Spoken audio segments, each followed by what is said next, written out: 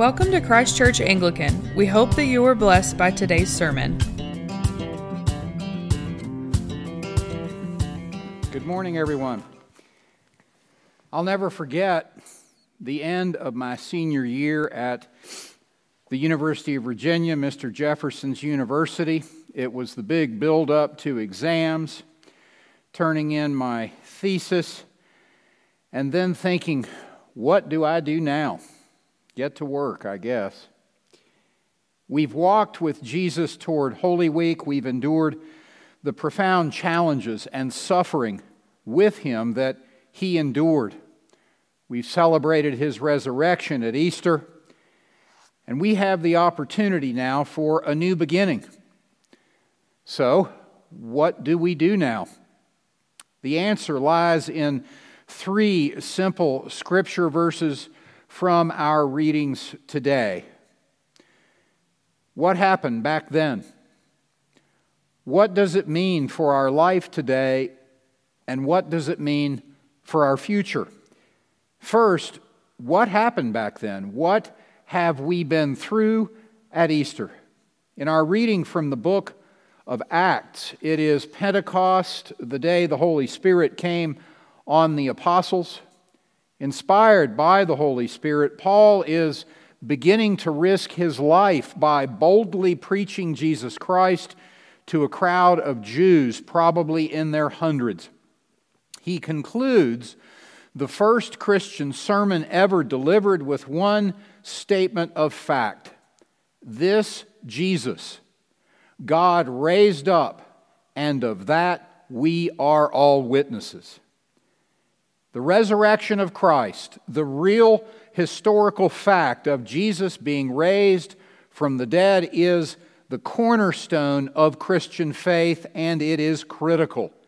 As Paul wrote, if Christ has not been raised, then our preaching is in vain, and your faith is in vain.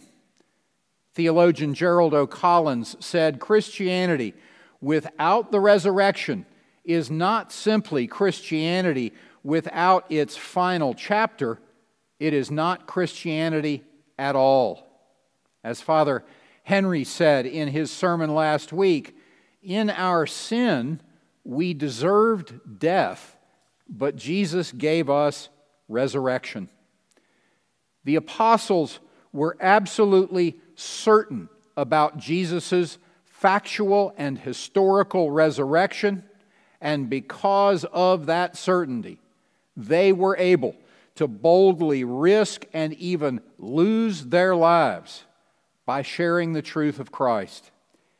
If you are not certain about the absolute fact of Jesus' resurrection and your own, try reading 1 Corinthians chapter 15, or pick up a copy of this great little book, Lee Strobel's The Case for Easter, in the atrium. What happened back then is the sure and absolute fact of Jesus Christ's resurrection from the dead. Next, what does that mean for our life today? The single verse that answers that question comes from our gospel reading. Jesus, resurrected and alive, is physically with His apostles. He shows Thomas the wounds in his hands and in his side, and says to Thomas, do you believe because you've seen me? Blessed are those who have not seen me physically, and yet have believed. The people who have not seen Jesus physically, yet who believe and are blessed in that faith, are you and me today. Jesus is blessing not just His apostles back then, but also guaranteeing the same blessing for you in your life today. An example, there are two kinds of funerals. One is the funeral in a family where there is no faith. It's like a bomb has blown up. No one knows what to do, what to think, because there is no assurance of anything, no way through the overwhelming grief of loss, except to somehow endure the pain with lots of unanswered questions. Or there is the funeral in a family of faith where the promise of eternal life allows us, empowers us to commend our loved one into God's loving hands. Even at times of such terrible physical loss, there is a sort of trust, if not a profound supernatural uplifting that carries us through the pain of grief. It's as if there is a sigh of relief in our bones, in our souls. This is the real life practical outcome of Jesus' resurrection and the promise of eternal life in our lives today. Paul writes about this very frankly in the book of Hebrews. He says that Jesus lived, died, and was resurrected to destroy Satan's power, and thus to deliver all those who through fear of death were subject to lifelong slavery. That's you and me today.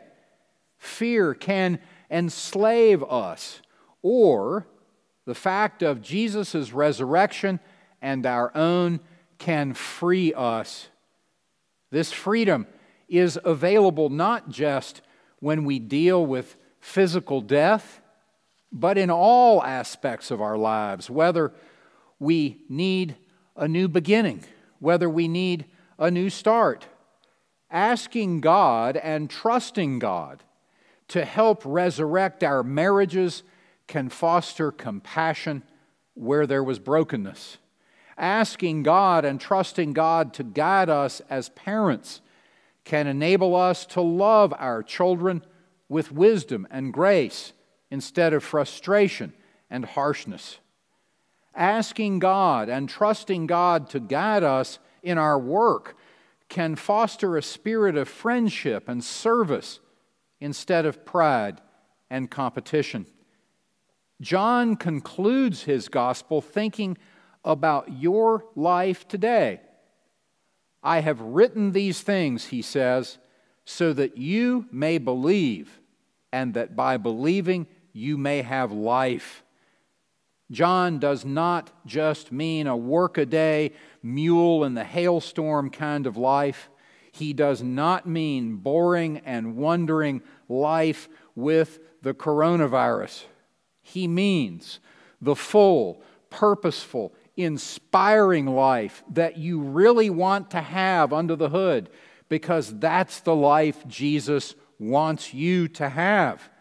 Making new beginnings, becoming a new creation, seeing blessings where there seemed to be none, experiencing and enacting the truth of Romans 8:28, that God is working all things for good. What happened back then is the fact of Jesus Christ's resurrection from the dead. What it means in our lives today is freedom from fear, new life, new creation, in whatever realm of life we ask God to help us with. Finally, what does Jesus' resurrection mean for our future? Following through on our one-verse approach, we turn to our New Testament reading, where Peter said, God has caused us to be born again to a living hope through the resurrection of Jesus Christ from the dead. The meaning of Jesus' resurrection for your future depends, in a sense, on what you believe today.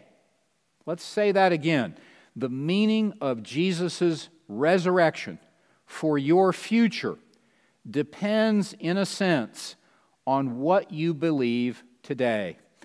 Paul put it this way: if you confess with your mouth that Jesus is Lord, and you believe in your heart that God raised him from the dead, you will be saved.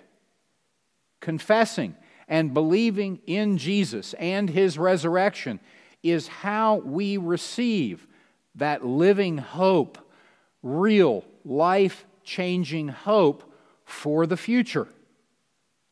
That living hope makes our future very bright because our future with Jesus is very bright. Peter explains that in his letter in the New Testament. He says our future involves an inheritance, which means it's coming, but it is already bestowed in the will and testament of Jesus. It is guaranteed. Peter says our inheritance in heaven is like all things with God, imperishable, undefiled, unfading. I don't know about you, but as I grow older and as I trudge through this coronavirus season, I really like the sound of those words. This virus thing is uncertain, and I'm getting wrinkly and gray, if not going totally white. So the imperishable, the undefiled, the unfading is exactly what I need and want today, and it is our living hope in the future. Amen? Amen. Let us pray together. What happened back then, Lord, is Jesus' resurrection. What it means for our life today, God, because of your goodness and grace, is freedom from fear, new beginnings, new creation. Lord God, what it means for our future is living hope, imperishable, undefiled, unfading. Lord God, by your Holy Spirit, I ask you to galvanize each of us with this certainty that we may enjoy the living hope of Easter and share it with others in a new beginning. All this we pray in your Son, Jesus Christ's name. Amen. Thanks for tuning in. For more information, feel free to visit us online at ccanglican.com. We hope you will join us again soon.